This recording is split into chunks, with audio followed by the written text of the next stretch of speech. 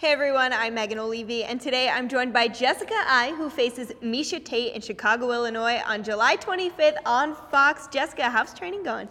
It's fantastic. It's been an amazing chance to finally put my training and put some depth behind my training, put a name to my training, kind of give it like a Camp Tate. You train at a really great camp out there in Ohio. Do you feel like they're constantly telling you, Jessica, we want to see you get to the next level and improve every skill set?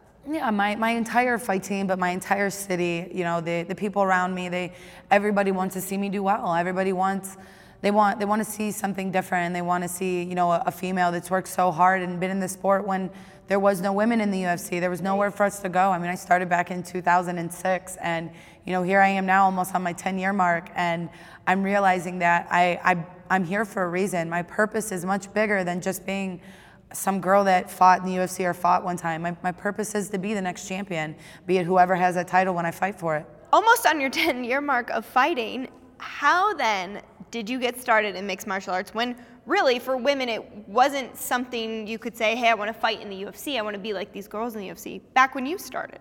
You know what, I think that when I started fighting just fit my personality, and it wasn't even that I was, you know, getting in street fights or ever getting in trouble, but fighting was all I ever knew, be it emotional struggles or, you know, life struggles, that fighting was in me, and that when I found the physical exertion aspect of it, so I didn't have to carry this emotion, that I found this way to just release it, that I found MMA. And I don't even know if I found MMA or if MMA found me at the time that I needed it most. And it's just presented every life dream I've ever wanted, and it just keeps surprising me every single time. And I'm so blessed in that way for it. I'm so excited to be able, given the opportunities I have. But I know I've worked hard for them, and I know I deserve them. When you got offered the fight with Miesha, what exactly were your thoughts of her as an opponent? Miesha she's in the sport for a reason. She's good. She's a previous champion. I mean, she's been around for a long time.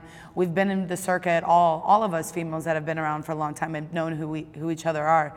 So going against someone like Miesha, it's almost like flattering. I think she knows that I'm coming with this fight, I mean, guns blazing. Miesha's goal is to get back to Ronda. Your goal is to be able to fight Ronda. Do you feel like she's the only obstacle kind of standing in your way? Everybody's an obstacle, be it anybody that the UFC puts in front of me. Until I stand at that, you know, across from the girl that has the title and I fight for the title, everything is just standing in my way. Everything I've ever sacrificed and suffered from has led me to this point.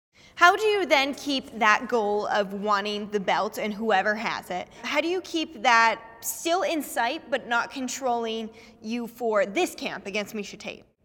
You know what it boils down to? The ultimate goal is to fight for a title. You know, that's the ultimate goal. It's always taking a step. It's like running a mile, and every time you hit that quarter mile mark, you're like, oh, I got, you know, 3/4 more, I got half more, I got a quarter more. So for me, it's like I'm literally at 3/4 of the way there. I am literally right there, and the UFC has put me in positions multiple times that they're like, Jessica, if you want this, you have to take it. You have to. No one else can do it for you. No one goes out there and fights for you.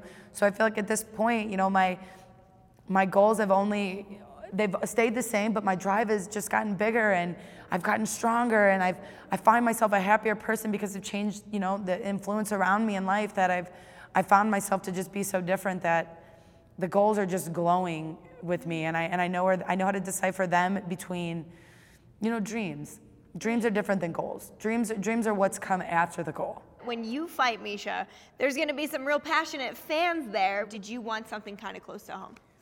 You know, I had asked for anything. You know, I had asked Dana originally for July 25th because I was like, it'd be an awesome birthday present for me to get a bonus. You know, I was kind of excited about that. But to me, yet again, like I finally found a different me, and I don't know if it's a different me or if it's the me I've always wanted to become, or I was truly going to become.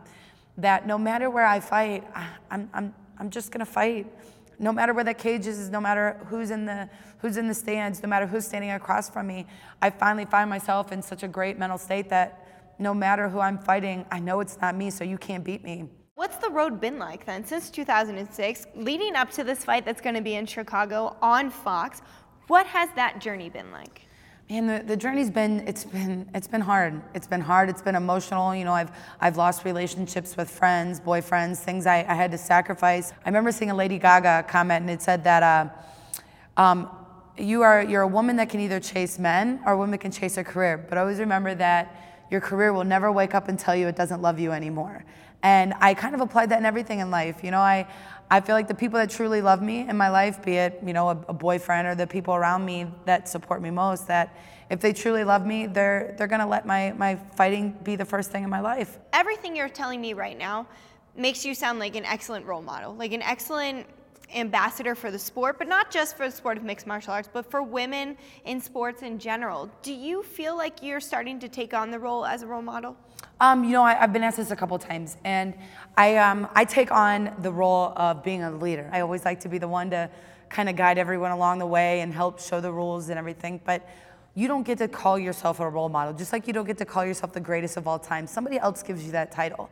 But I am aware that everything I do is a direct reflection of the people around me and a reflection of the person that I am. So the decisions that I make, I know that it could be affecting, you know, some young girl, it could be affecting some older lady, or it could be affecting some man. That I know that, you know, athletes are known to be like the modern age gladiators. They're perfect, they're the best, they're the most athletic, they're the healthiest. They have this prestige about them that is different than an actor, an actress, or a singer, that they almost like have a glow about them. And I feel my inner glow just getting bigger and bigger, and I feel like it's happening at all the right time. I'm 28 and about to be 29, and I feel like I'm in the perfect position to be able to take on such a high responsibility and not screw it up. I think that I have a story that's different than all the other girls, and I feel it in my bones, and it's just changed over the past couple of years. That even when I came to the UFC, I knew I was gonna be here one day. I didn't know when it was gonna be, but I knew I was gonna be here, and I know I'm gonna be a champ like I always have been.